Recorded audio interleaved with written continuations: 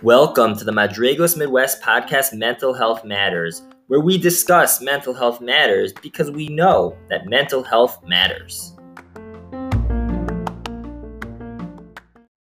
The topic of tonight's program is keeping our kids safe through middle school, home, school, shul, and camp. It can be a sensitive topic as you will become aware of some of the hidden dangers that our kids can face in those settings. Our presenter for this evening is Rachel Zimmerman, LCPC. She's a licensed clinical professional counselor and holds a master's degree from the Illinois School of Professional Psychology. She's a well-known and trusted authority on issues of children's personal safety, such as boundaries, abuse prevention, and healthy relationships. She's someone who parents, teachers, administrators, rabbis, and rebbitzins all have turned to for guidance. From 2007 to 2017, Rachel was the coordinator of Project SHIELD, a program of Jewish Child and Family Services.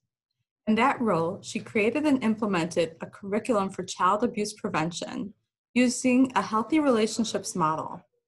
She facilitated trainings for students as well as educational staff who were involved with students ages 4 to 18 years. About maintaining healthy boundaries with children and detecting child abuse. Similar to tonight, Rachel saw to it that parents, too, were trained on abuse prevention methods. In October 2015, Nefesh Chicago was proud to have Rachel give a dynamic panel presentation on child safety, together with administrative representatives from the Department of Child and Family Services, or DCFS. Rachel is currently the student advisor at Hannah Sachs Beis Yaakov, and also has her own private practice, where she works with a variety of client issues, including depression, anxiety, trauma, and body image. We ask that as questions arise during the presentation, you kindly type them into the chat as concisely as possible, and we will try to get to as many questions as we can. No further ado, it is my honor to present to you Rachel Zimmerman. Thank you. I'm sure you're all as happy as I am that nobody's traveling out on a night like tonight in Chicago. But I have to tell you how wonderful it's been working with Madrigos and Nefesh and the ATT on this program. All three of those organizations are organizations that are near and dear to my heart, and that the community really couldn't do without. And they really are incredible in their stretch and in their reach and in their motivation to want to help each in their own ways. And so I thank you for this opportunity. Thank you, Dr. Miller. Okay, so tonight, I was asked to speak about preventing child abuse in the younger children through middle school age group. You know, while I was at JCFS, I had a lot of conversations with people about the use of the word safe versus the use of the word safer. Because a lot of what I'm going to be talking about tonight is really trying to get to this place where we understand what we can do. What's within our control? What are the steps we can place? And what's the preventative things we can do? And what is, God forbid, the reactive things we can do to help keep our kids safer? But one of the things that as we're talking that we're going to know is that it's almost as important to do the preventative stuff as to admit that there's lots of things that are going to come our children's way in life. We're not going to be able to protect them and from everything. And if anything, we know that the more we try to completely safe proof them from everything, wrap them up in saran wrap within the world, we're actually robbing them of the ability to have skills and keep themselves safe. So a lot of what we're going to be talking about tonight is also building our kids' skills, tools, communication ability to be able to reach out for help when they need it. But we need to band together as a community, parents, schools, camps, Rebbeim, community leaders, to first and foremost know that abuse does exist within our community, and then do what we can to create environments around children to keep them safer or as safe as possible. This is a hard topic. As I'm talking about things tonight or possibly giving examples of things, I know statistically, and we'll talk about that in a little bit, that I probably am talking to people in this audience that have gone through hard things, who possibly have gone through abuse of their own. And so while I'm talking, if there are things that like are hard to hear, or you start to feel a little bit of a reaction, maybe take a break. Maybe, go splash some water on your face. Maybe, take a really mindful sip of water. But first and foremost, take care of yourselves, because this is a hard topic, regardless of what you have or have not gone through in your lives. The second thing I'm going to say is that oftentimes we'll use humor or try to make things a little bit light, but that's only because I want to make sure that people are still breathing while I'm talking, especially about serious topics. It's not to make light of the subject matter. It's not to make light of anyone's experience. But I have found that when people are incredibly serious the entire time and talking about very important, serious, potentially scary topics, that at a certain point people just start clicking off, because the human brain only has a certain capacity to be able to hold before we hit complete panic mode. So forgive me in advance if humor is not your style, but I do it to make sure that we're all still with me. I find that as I've done this over the years, that I get two to four main reactions when I talk about these things. The first is often panic, a reaction of like, oh no, my kids aren't safe. There really is abuse in this world. I have to keep my kid from doing anything. I can't let my kids have any relationships with any strangers that I'm not 100% sure of. And we'll talk about the idea of just being 100% sure of quite anybody. But yet at the same time, I had one time did one of these parent presentations in a school, and a parent came over to me a week later, and Jewel, and she said, you know what, Rachel, I heard you and I heard what you had to say. And I went home and I told my daughter, no more sleepovers, and we're pushing off, overnight camp for a few more years. So I really took you seriously on what you had to say. And I was so taken aback. I of course, had to put on the oh, okay, great face. But yet I also, my reaction to that was, let's not do that. Let's give our kids the tools to be able to navigate these situations. We don't want panic. We don't want to live in a world where we're saran wrapping our children. So I don't want panic here. We'll get to what I do want. The second reaction I often get is anger.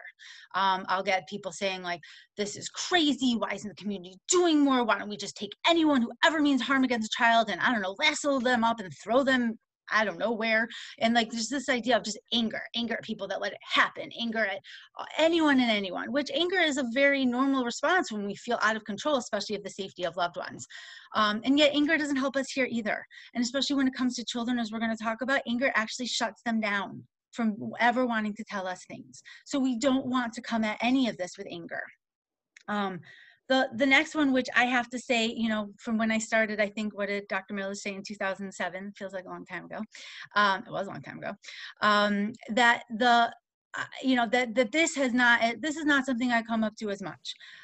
But denial, either denial that this exists, denial that it's such a big deal, denial that it's anything that could happen to any of our children. And yet at the same time, I used to say it, and I know that it's still true, that when I was working across the community, there was not a single school system, both elementary, both high school, yeshivas, all across the board of the entire Orthodox community, that I hadn't helped with a case of child sexual abuse with. It happens in every segment of our community. It happens in every age group, every socioeconomic class, every neighborhood. There's nobody who can say, I don't have to worry about this. Now, again, back to not wanting to panic. That doesn't mean that this is a day-to-day, oh no, but at the same time, we need to take this seriously enough. And I'm sure if you're here, you are the types that are taking this seriously enough to be able to take the proactive steps to keep our kids safer.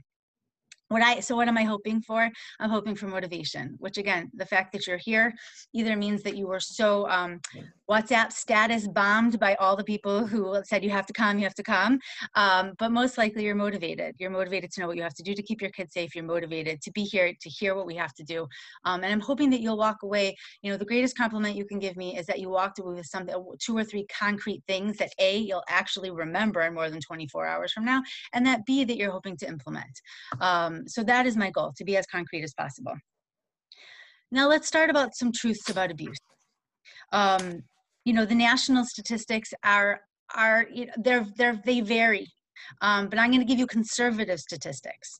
They say that 1 in 4 girls and that 1 in 7 boys will be sexually abused before the age of 18. Now, sometimes people will come at me and say, for sure that's not as high in the Jewish community. We don't know that. We don't have proof of that. Any study they've tried to do, as you can imagine, has been thwarted because in general, in insular communities, we don't like to give numbers, and we don't like to participate in studies that that could come back against us, which I understand. And yet it gives us the inability to have studies that could show where we really are. I will tell you that I don't believe that the stats are so much lower. But even let's pretend it's 1 in 10. Let's pretend it's even 1 in 15. Think about how many kids are in your kid's class, in your kid's grade, in your kid's school. Think about what that means statistically. It's enough to say, okay, we have to do something. The other thing which we know about these statistics is that boys are notoriously awful reporters of abuse, because it's hard enough as it is to have to come forward and say that somebody took advantage of me. Culturally, we do a number on boys to make it seem that it's inappropriate for them to have let something happen to them. And so we know that boys have a hard time coming forward. And that if men ever do report, it's oftentimes in the much later years of their life. The next truth about abuse that we know is that while stranger danger is important, and making sure the kids know that we don't take candy from strangers and we don't take rides home from people we don't know, very important. And yet over 90% of abuse is perpetrated by somebody the kid knows and knows well, and usually is in a trust relationship with. This can include neighbors, this can include teachers, this can include coaches, this can include cousins, this can include grandparents, this can include aunts and uncles, this can include parents, this can include siblings.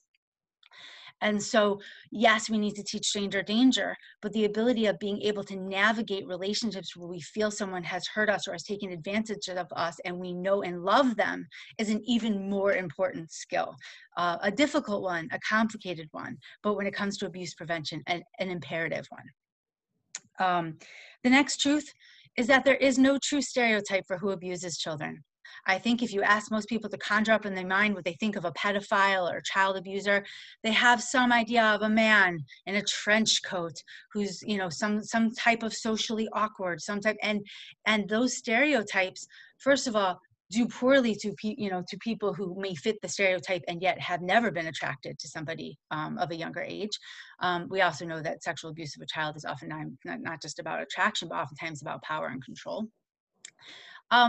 But a lot of the people that we know have abused children, are warm and charismatic and engaging and outgoing, and the type of people that are good at gaining children's trust. And so if we have a certain stereotype in our mind, then we're going to rule out the possibility of something that's right in front of us. When I was involved, unfortunately, in that really awful seminary crisis scandal of about 7 or 8 years ago, where it was found that a rabbi of a seminary was having inappropriate relationships with his students, one of the things that people were very upset about was, how could the staff have not known, noticed, suspected?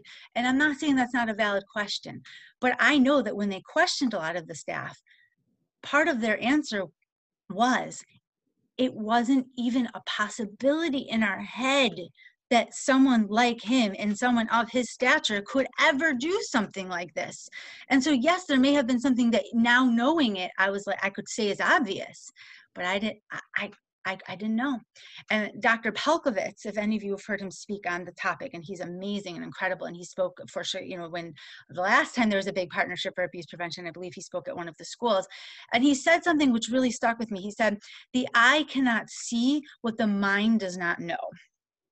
And so if the mind doesn't have the possibility of the fact that these things can happen, and that there is no real stereotype, and that we can't overlook anybody when it comes to signs and symptoms that something not good is happening, if we don't have it as a possibility in our minds, then the eye cannot see it. So tonight is very much about opening our eyes, opening our minds to the possibilities, again, calmly and in a motivated way, and yet knowing, that we're not going to close our eyes or our minds to what we need to know for this. Another truth about abuse is that usually a kid wants to tell what has happened to them if they've been hurt. But it's very, very difficult. Sometimes, when abuse comes out, they'll say, well, why would the kid have let that happen for so long? Why wouldn't they have just told? And we have to know that when somebody hurts a child, it's oftentimes with threats, possibly, or with promises of good things, promises of presence, promises of quality time, promises of a relationship, and especially if you have a kid that's lacking in relationships in their life and close relationships in their life, they'll sort of ignore or overlook lots of things in order to keep that relationship going. So we have to know that it takes an incredible amount of bravery. And oftentimes kids do not want the person who's hurting them, if they know them, love them, trust them, to get in any kind of trouble. So again, they're willing to let things continue in order to protect the people they know and love. So we have to really know the truth of how difficult this is to have a kid be able to come forward. Another truth is that every kid who's been abused that has been in an abusive situation will be different in how it has affected them. I've been through situations where, a parent will say to me, well, if this happened to my child, is there for sure damage? Is there for sure trauma? And the answer is no. The answer is there are no for sures. There's lots of factors involved, and, how long did it happen for? And God forbid, how extensive was it? And even more importantly, what did the child believe about themselves? The beliefs that come out from that, I think, are some of the strongest pieces that need to be healed. But there is no definite in terms of timing, in terms of, trauma, in terms of any of these things. And we really need to be open to what each person who's gone through a hard situation needs in that moment. Okay, so Rachel, you've made us nervous. We're there. Hopefully motivationally nervous. I don't think motivationally is a word, but we're also going to roll with it. So what do we do? So I'm going to spend the next about half an hour, maybe a little bit shorter than that, talking about prevention and reaction, and then we'll go from there. So the prevention pieces that I'm going to be talking about tonight are setting up healthy boundaries in your home with your children, being an askable parent, supervision and what places need supervision, and important conversations to be had. And I'm going to list about 4 of those. So, okay, so let's jump in. Boundaries. I saw in one of the emails that went out that I am an expert in boundaries, which is, it's quite a compliment. But what do boundaries mean? Some of my friends would probably maybe disagree with that statement. But the idea that boundaries really is about interpersonal space between two people, where one person begins and another person ends. And in life and in relationships, we're always going into people's personal space and boundaries. Boundary crossings are not only inevitable, they're wanted. When you see your child is crying and you go to give them a hug, you've boundary crossed into their physical space, but in the most wonderful way, right? When you know that a friend's going through a hard time and you call them up and say, hey, I know it was a hard day. Are you doing okay? You've boundary crossed, but yet in a way that made them feel supportive. And yet at the same time, we can take the same 2 acts. We all have been in a situation where we're feeling overwhelmed or something's happening and someone gives us a hug and we really didn't want the hug. Right? And we've also been in a situation where we're really struggling with something and somebody calls up with very personal, nosy questions that don't feel well intended and not from the right person, that feel like a boundary crossing, not in the right way. Right? So when we're teaching our kids about boundaries, part of what makes it difficult is that they're not black and white. Yes, there may be some things that are black and white in terms of no one should ever have the ability to hit you, to touch you in private areas of your body, those type of things. But yet most human interactions and relationship interactions are gray. So in setting up a well-boundaried home, what we're talking about is setting up a home where your kids feel that there are limits, that they can say no to things, that they'll be respected, that if they're uncomfortable with something, at the very least it'll be talked out, even if it still happens, that their piece inside of them, their ability to say, I like this, I don't like this, I want this, I don't want this, that worked for my older sister, it doesn't work for me, is respected.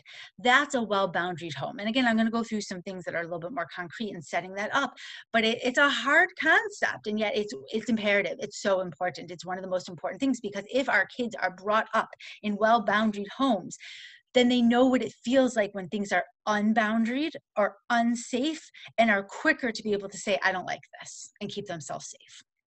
So What are some of the different boundaries that we set up in the home? I like to usually just talk about physical, emotional, and sexual boundaries or private part boundaries, though there are many more than that. Physical boundaries. So obviously we need, some type of, when like some type of ability for if a kid is being, is roughhousing with his siblings, that he can say stop at some point.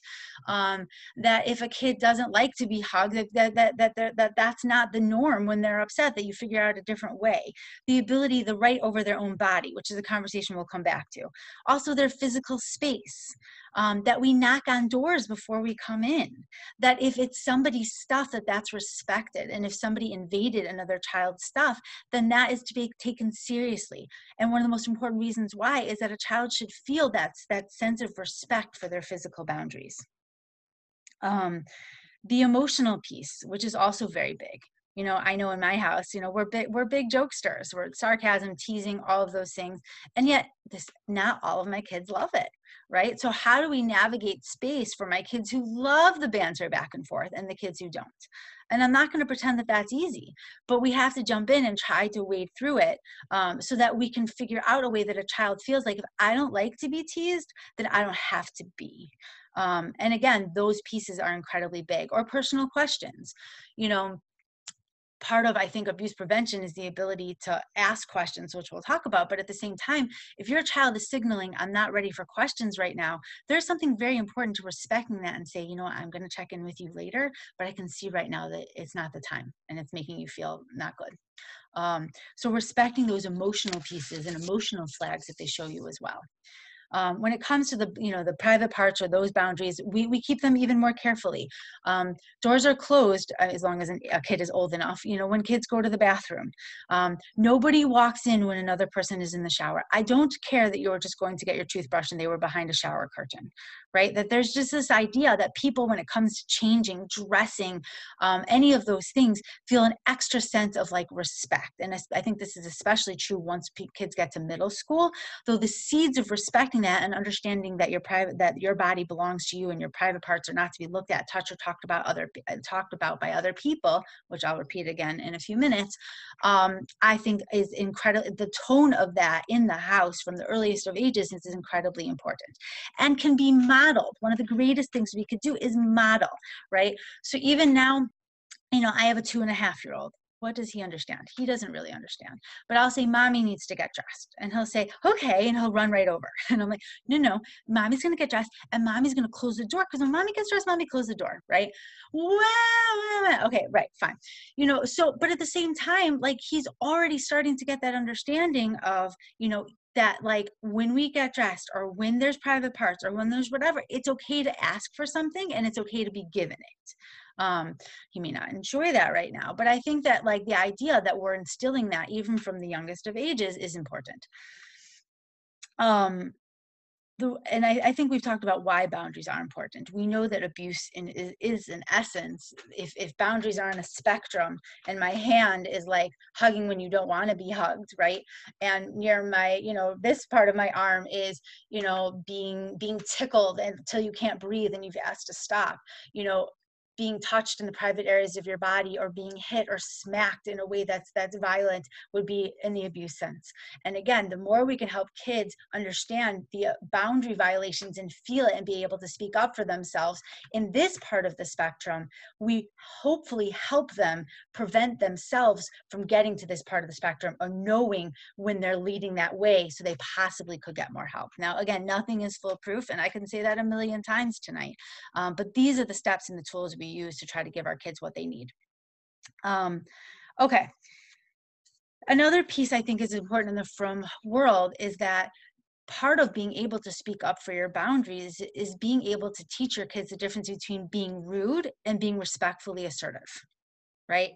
So, kids will often say, and they're taught in school, as they should be, derech eretz, and, kavod harav, and that you need to very much respect your elders. And I am somebody who very much agrees with that. Like I am still someone who has a really hard time calling people by their first name and not Mr. and Mrs. or Dr. and Rabbi, whatever it is, because that's just how I was raised, with that certain amount of respect. And I think that that's a good thing. And yet at the same time, the ability to know, to say, that to be able to have a kid say, that's really hard for me, I'd prefer not to do that. Or, you know, Rebby, can I talk to you after class because this what you're asking me to do is difficult. Or to go over and say to your parent after school, this is what happened in school and I was uncomfortable and I wasn't sure what to do. And you as a parent to say, oh, okay, great that you came to me. Let's role play what you should say tomorrow when you go back in. Right? So the ability to not just roll with it and don't make waves and don't be rude and just be mevater, you know, there is a very big role for that, for being mevater. And yet when it comes to your kid having a voice for when things make you uncomfortable and navigating what situations you are mevater and which situations it's actually really important that you speak up, is one of the things we want to be able to give kids. And look for examples of that when they're telling you about their day. You know, the fact that they gave the ball to their friend, even though they didn't, that's amazing. We applaud that. The fact that every time they speak up or ask questions, it seems to make their teacher more and more annoyed. And so they just don't ask questions anymore. We do something with that, right? So that difference, I think, is really important in helping our kids with boundaries.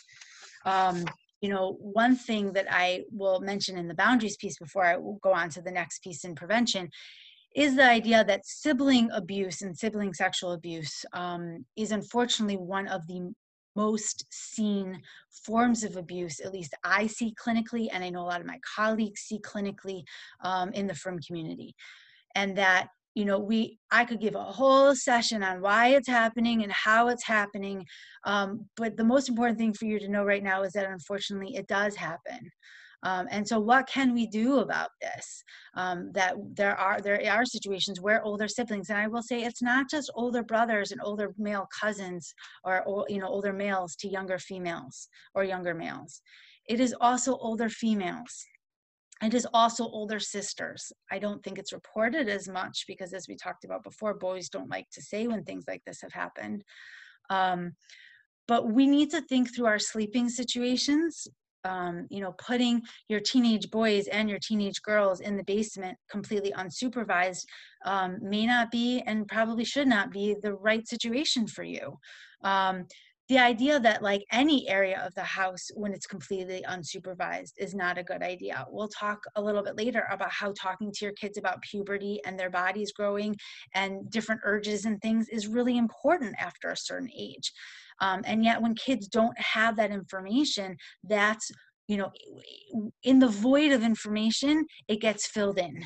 And so the idea of using education, good relationships, supervision, and thinking through your sleeping quarters in terms of your boundaries with your children is incredibly important. You know, one of the things that, you know, that I've done in different ways is I've put monitors, like, you know, in different places in my house. Again, not because I suspect anything with my children, but I want my children to have the idea that, like, you know, it matters to me that I want to see and hear if something's going on at night, whether it's that you're sick or whether that someone's crying or whether someone's being hurt. I want to know. And so thinking through, and that monitors may not work in every home, but yet thinking through these things so that your kids get the feeling of my parents are people who are on top of it and supervise and want to know what's happening is incredibly important. Okay, so we talked about boundaries, which again could be a topic in and of itself. The next thing I want to spend a minute or two on is being an askable parent. And what this means is that you want to think through two different pieces. Being the one that shares information with your child, and also being the one that when your child tests out the waters of coming to you with a potentially upsetting thing, that you can control your emotions, manage yourself to be able to respond accordingly. This is especially important thinking about our reactions from before for our panickers, our overreactors, and our angriers. You know, a child comes to you and says, you know, Mommy, when I slept over at my friend's house last Motzei Shabbos, once their parents went to sleep, my friend showed me that she has an MP3 player and she showed me some inappropriate videos that I don't think you would have liked.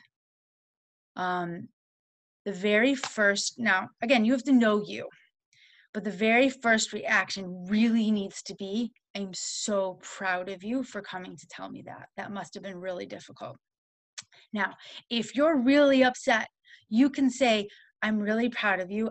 I need a minute. Just give me a minute to be able to manage some of the things happening so that I can talk to you about it in the way I want to talk to you about it. That in and of itself is an incredible modeling opportunity. So you come back to your child, you say, I want to talk to you more about this, would you be willing to tell me what you saw?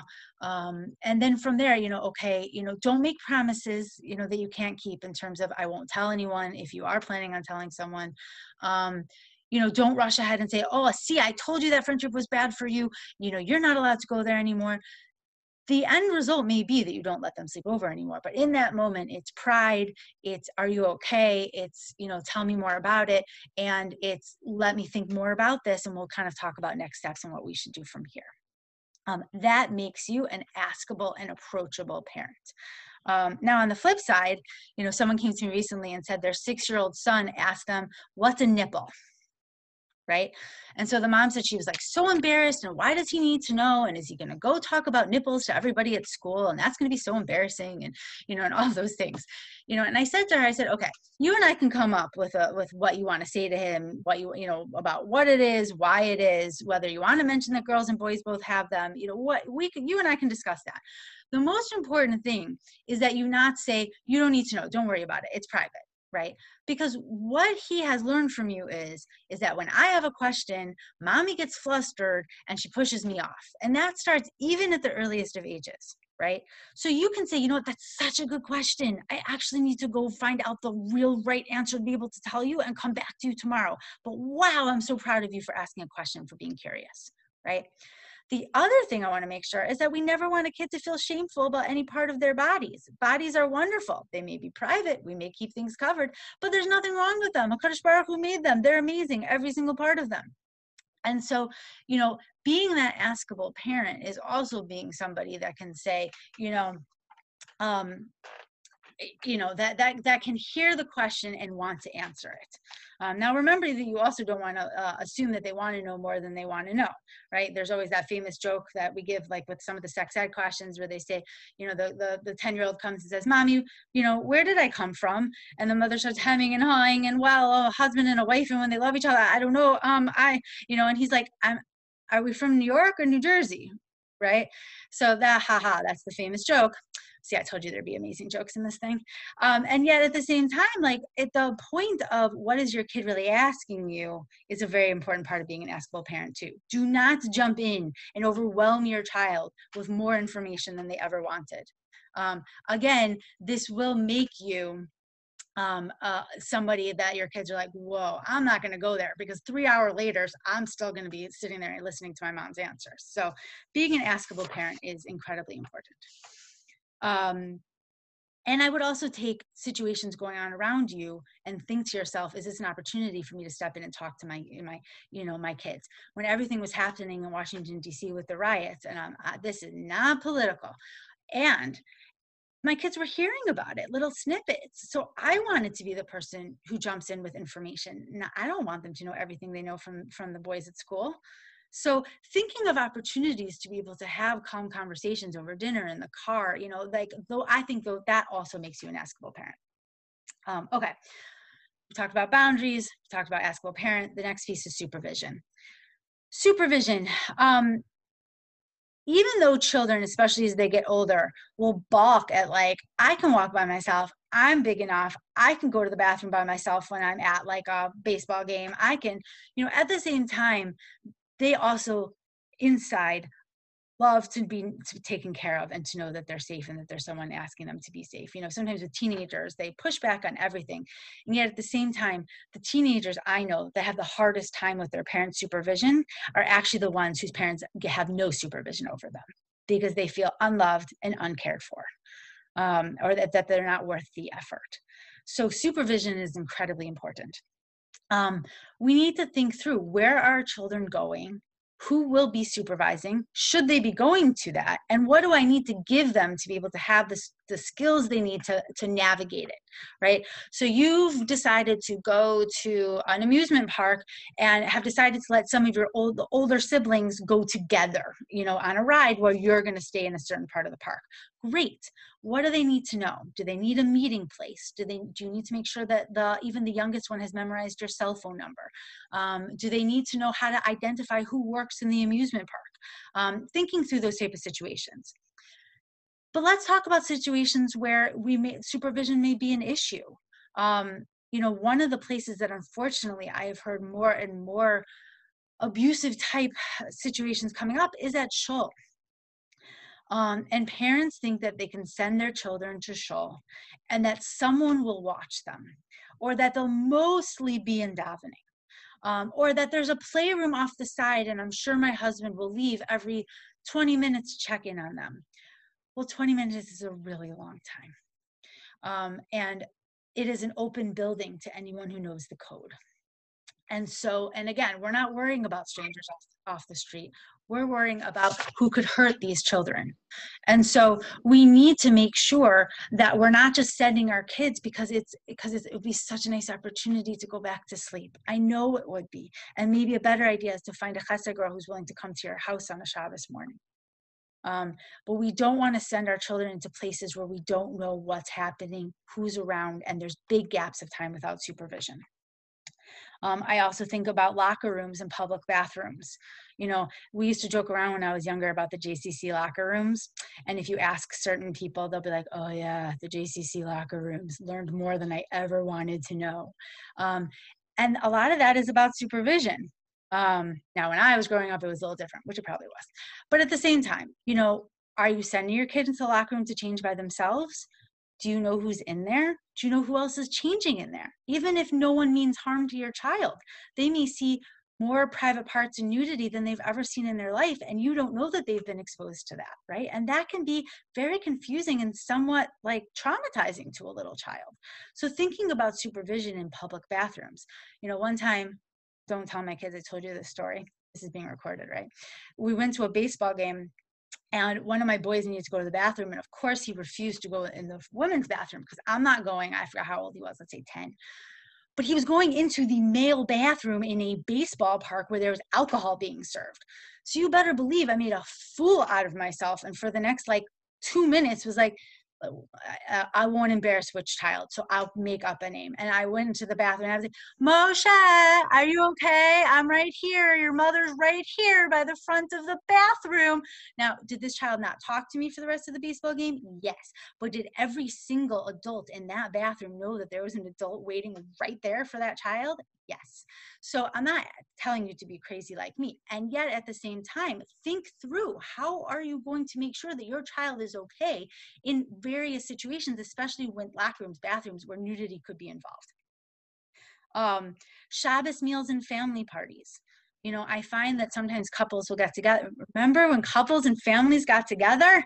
But in general, I find that when families get together, when big families get together, when couples get together, they'll send their kids off into the basement to play. Who's checking on them? Who's making sure, I can't even tell you how many playing doctor and private part situations started with, and then all the kids went downstairs to play. Now, I'm not going to tell you that it's not normal for two kids to want to show each other private parts when they're 5 years old. But I will tell you that we should be supervising that so that it shouldn't have been for more than 30 seconds before an adult saw it and stopped it and redirected it and said, no, guys, we don't show each other private parts. Let's move on, right? So, or I can unfortunately tell you how many cousin abuse situations or sibling abuse situations that started with everybody was downstairs in the dining room. So we went upstairs to one of the bedrooms for over an hour and nobody noticed, right? So you need to think through, where are my children? Are they being supervised? And is someone keeping an eye? And do they feel supervised? Those are some of the big ones that I find one of the last important ones is the mikvah. And if our young boys are going to the mikvah, which is a choice, and again, a whole decision in and of itself between each family and their rav and their whoever they would like to consult with. but it needs to always, always, always be supervised and with lots of conversations before and after about safety, about what they're seeing, and things like that. Sleepover dates and play dates and sleepovers. So again, this isn't something that some families are dealing with as much, and yet at the same time, we need to make sure that our kids know that we're going to ask before they go, who's going to be home, who's babysitting, how many siblings are around, are the older brothers all home from yeshiva now, where are my kids going to be sleeping, are they sleeping in the room with 5 other kids, are they sleeping alone by themselves in the basement unsupervised, that those are all fair questions that may bring eye rolls from your kids, and yet they're super important. If it's a family you don't know, then possibly you start with a play date first and not a sleepover. And you tell your kid, when we go into new situations, it's better to go for an hour or 2. And then you come home and you tell me, yay, it was good and I was comfortable. Then I send you for like 9 hours, 10 hours. So let's try this out first. What a great life skill to be able to teach our kid, that we put our toe in the water with new relationships before we jump right in, to make sure that it feels right. And then we have to think about how to ask questions when they come home or on the way home so that they feel comfortable. Okay, so those are some of the, again, we've talked about askable parent boundaries, we've talked about supervision. Let's talk about important conversations to have. One of the most important ones, which I've alluded to, is, and these conversations can start when a child is 2 or 3, which is your body belongs to you. For those of you who are aware of the Safety Kid program that Debbie Fox made, and the ABCDs of safety, which I don't have time to completely run through now, but the D is do tell. And part of that is no one is allowed to look at, touch, or talk about the private parts of your body, and you're not allowed to do that to somebody else. And that if someone does, it's an automatic do tell. You come tell a trusted adult right away, whether it's a teacher, whether it's a grandparent, whether it's a parent, it's an automatic do tell. And that private parts are never a game, and they're never a secret. It doesn't matter from who. It can be from a grandparent, it can be from a brother, it can be from a counselor, but it's never a game. It's never a secret, and mommy always wants to know. So even from young age, we talk about what are the private parts of your body, right? And we keep things private. And like sometimes even like, if you're helping a kid change who's like 3 or 4, you can even say, okay, I'm going to tell your brothers and sisters to go away now because this is private when I'm helping you put on your underwear, right? So this idea that like there's private parts, and also that their body belongs to them. So you have a kid really struggles with hugging, right? So you're not going to say to them, we are not leaving until you give Bubby a hug. Because what lesson have you taught them? You've taught them to ignore when they don't want to do something with their body and to do it anyway, right? That it's a rule that they have to do it anyway. So we want to think through situations that give kids the ability to feel like I have some control. Maybe you say to them, it's really important to Bubby that you do something special that makes her feel loved. Do you want to blow a kiss? Do you want to give a half hug? Great. But we don't want to force. Your body belongs to you. And there are great kid books out there. One from Rabbi Yaakov Horowitz, which I believe Kesher Stam sells, and lots of other great books as well. The next really important conversation is about your uh-oh feeling, which actually goes very much along with what we've been talking about so far. I believe that one of the greatest gifts that Hashem gave us is our uh-oh feeling.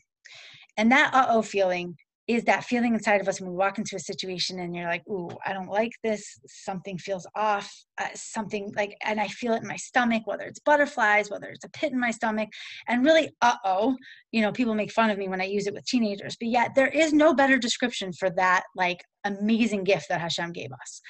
So we want to help our kid be able to be like, oh, are you having an uh-oh feeling right now? What do you think that's about? What do you think is making you feel uncomfortable? Oh, is it that the room's dark? Maybe if we made it a little brighter, you'd feel better, right? The ability to trust. Now, it doesn't mean, we're not teaching our kid that every time you have the uh-oh feeling, it means you don't have to do it, right? Because that's not a good idea. No one would ever take tests. And yet, what we want to do is be able to say, ooh, okay, so I'm having the uh-oh feeling. What do I do to make myself feel safer? Notice it, maybe reach out to somebody about it. Sometimes I'll be in situations and I'll say, you know what, I don't like something about this situation. I'm just going to call my friend and let her know where I am. Just in case, I'm sure everything's going to be fine. But I validated that uh-oh feeling, right? And for our children, I don't really like that guy who came to Shabbos last week. what? He's such a nice guy. Of course, like, that's not nice. We really need to have him. That's not the response we want to go for. We want to go to, ooh, really? What do you think it was that bothered you? Was it his tone of voice? Was it something about the way he was sitting? You know, it's important to us that we have him again, unless you're feeling very uncomfortable. Is there any way I can make you feel safer if we were to have him again? Right? Now, obviously, that's not if we're talking about somebody who really attempted to, a Shabbos guest that attempted to do something inappropriate. That would be a different matter in terms of whether you had them over again. But just this, that we're talking about the concept of underlying that feeling and validating it and navigating what we do with it. The next conversation, which is really important, is sleepover camps and dormitories. You know, I once had a friend who said to me, my daughter's going to camp for the first time. Take her to Dunkin' Donuts, have the talk. I'm done, Rachel, she's yours. And I did, it was cute. I actually took 2 or 3 girls together. I don't usually do that. The conversation is really when you go away to camp and when you're in dormitories, you know, it's very important that you know that there's a lot of different things that could happen, things that might make you feel uncomfortable, things that may be difficult for you to understand. You know, it could be that a kid snuck inappropriate like books or magazines and you don't know how to say no. It could be that you have a friend who wants to know if she can sleep in the same bed as you at night and like snuggle with you, and you're just like, no, right?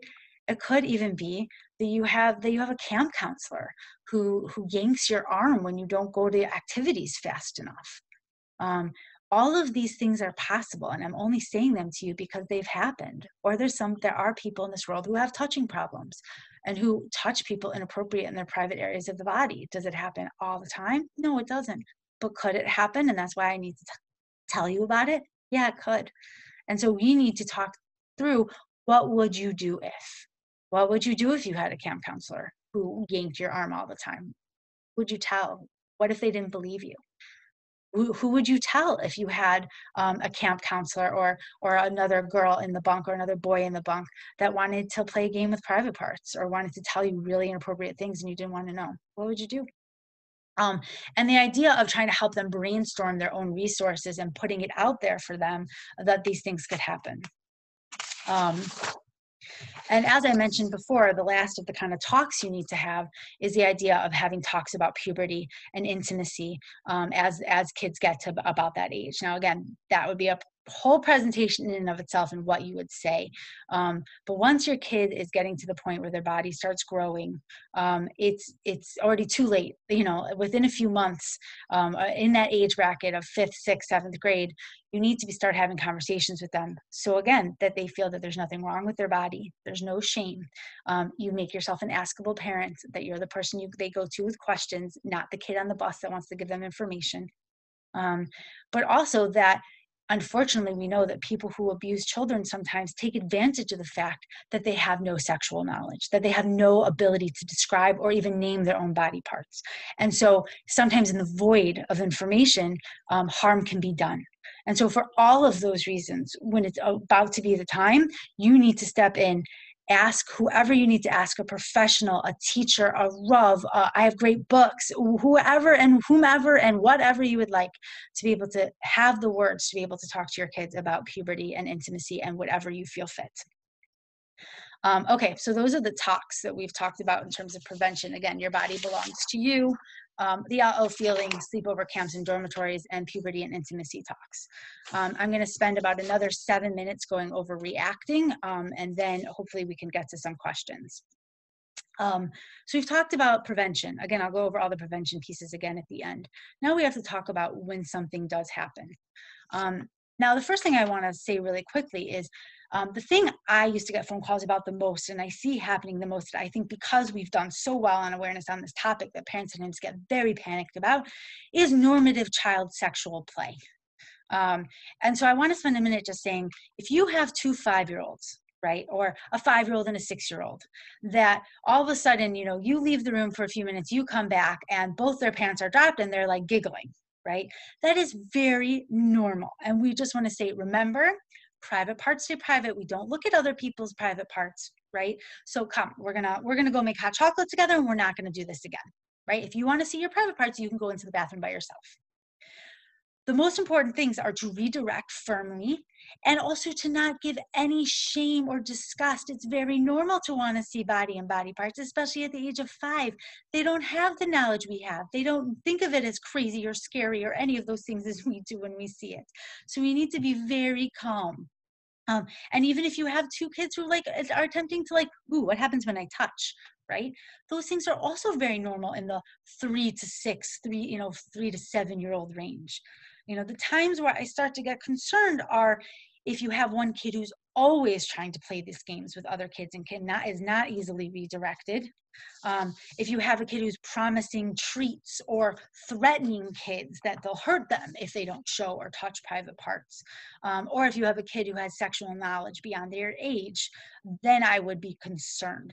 But I want there to be a sense of that there is such a thing as normative child sexual curiosity and play, and we do not want to overreact to things because we sow the seeds of shame when we do that, and those are not always easily undone. So it's important that we know that. The signs and symptoms of abuse in the child are the signs and symptoms of so many other things. So I'm just going to briefly say that if your child all of a sudden has a sudden change in behavior, they're usually very quiet and all of a sudden they are off the wall, out of control behaviorally. Or the opposite, you have a kid who's rambunctious and wild and fun and like usually is like, but you love them. And all of a sudden they're completely withdrawn and quiet. Right? Those are signs and symptoms of many different things, and one of them is possibly abuse. Anytime you have a red flag that comes your way in your kid's behavior, it's saying, pay attention to me. And so you'll go through the process of talking to their teacher, possibly, consulting with a therapist, trying to figure out. The school social worker is a great avenue for these things. And I know, the ATT has great social works and consultation groups for that, to really just make sure that our kids are okay. If you have a kid who all of a sudden is will say, I don't want to be tutored by that guy anymore. Why? He's helping you. It's so important. I don't want to. Again, we need to trust our kid's voice, but that is a red flag as to why. Obviously, if we all of a sudden have a kid who has physical symptoms out of the blue, sudden stomach aches, sudden headaches, sudden sleep issues. Again, signs and symptoms of lots of different things. And yet, we know that there's signs and symptoms here as well. And again, as I said in the normative sexual play section, anytime a kid has knowledge of sexual things that beyond their age, that's also clearly a red flag. Could be of pornography exposure, could be of other things, also could be of something not good happening. When your child, or if your child comes to tell you that something has happened to them, all the same things that I talked about in being an askable parent apply. You need to stay as calm as possible, to take a breath and a break. One of the most important things we know is that you need to make sure your child knows that you believe them. There are so many studies that show that the first reaction a kid gets to telling that someone has hurt them is one of the key factors in their healing process. So I believe you. I'm so sorry that happened. I'm so proud of you for coming to tell me. Don't make promises that you're not going to tell anyone if that's not true. You can tell them that you're going to think about who you're going to have to tell, and you'll let them know and you'll keep them in the process. You'll tell them that you have to think things through and maybe talk to their mother, their father, in terms of thinking through, but don't make promises that you can't keep. You're going to need to break it down a little bit. Do that later. Do that when you can, and to get the help you need. Oftentimes when a child has been abused, I will recommend that the parent go for help at the same time, because navigating it for themselves, their own emotions, their own reactions, is incredibly important. Now, what happens from there is very different in each situation, which again is outside the scope, whether it's DCFS, whether it's police, whether it's school action, whether it's calling other parents, whether it's just working on your own child and getting them help. Every situation is so unique, and making sure that you take them seriously and go to a professional and go to an adult or go to somebody in the school until you're taken seriously, and be your child's advocate, their number one advocate. But never losing sight of the fact that even though you're advocating for your child and telling who you need to tell, their health and well-being and emotional well-being and getting help, getting treatment should be your most important piece in helping your child heal. So, let's recap. Some of the things that we talked about today in terms of prevention, we're building healthy boundaries in your home, being an askable parent, supervision, having important conversations with your child like your body belongs to you, the feeling, sleepovers and dormitories and camps and puberty and intimacy conversations.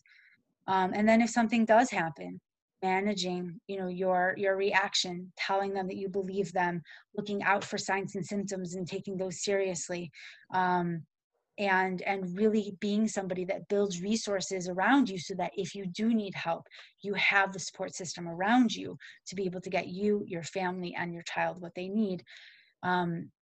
Because lastly, the thing that we need to do beyond what you've done and coming here tonight and going to the all other amazing sessions that is offered in this series is that we need to daven. We need to ask our child's most powerful parent for help and siyata d'shmaya and keeping our kids safe and being able to get our kids what they need, and helping them get through these years with the most amount of tools to navigate this world. And together in that partnership, hopefully we will be successful. Thank you. I'm sorry I went over time in terms of my time for questions, but I am available for questions now. Okay, phenomenal. You gave us so many tools and so many things to think about. There's so much takeaway here. Let's see if we can get to at least one question. Can you ask about siblings bathing together, young siblings bathing together? So 2 or 3 year olds. What do you think about that?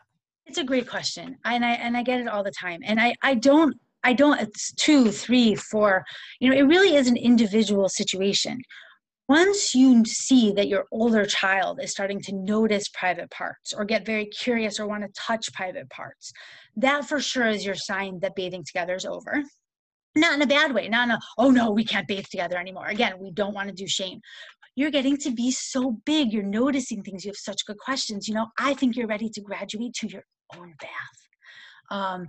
That's one piece. I think that by the time you hit, and again, I don't like ages. I really don't. It has to do with maturity, personalities, boundaries. Do both kids seem comfortable? I think once you have a child that's at like 6 or 7 is around when you, but again, I'm loath to say it. I'm more into think about the situation, think about their maturity, think about what they're noticing, and make good decisions based on that. So Rachel, you have your own private practice. I would like to be able to give the audience your email address if they have a question that might be better answered than in a clinical or session kind of a setting. What is your email address? It's thank you so much, Dr. Miller. It's Rachel Zimmerman, lcpc@gmail.com. Okay. And definitely you can reach out to any of the partners who put together, to get my contact information as well. But it's Rachel Zimmerman, lcpc@gmail.com. So we're right at 1 hour. Rachel, thank you so much. You really gave us so much great information to consider as we're working on the task of keeping our kids safe. And thank you everyone for spending this hour with us. I'm sure it was so valuable. I don't even have to say, I hope it was valuable. You've given us so much great information to think about. Remember, we have 2 more sessions in the series, and we look forward to seeing you then. So stay tuned, everyone, in so many ways. Thank you, and stay warm. Thank you.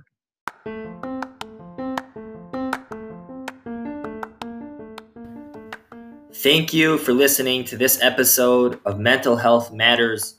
To learn more about Madrigos Midwest, visit us at madrigosmidwest.org. Please join us next time as we discuss another mental health matter.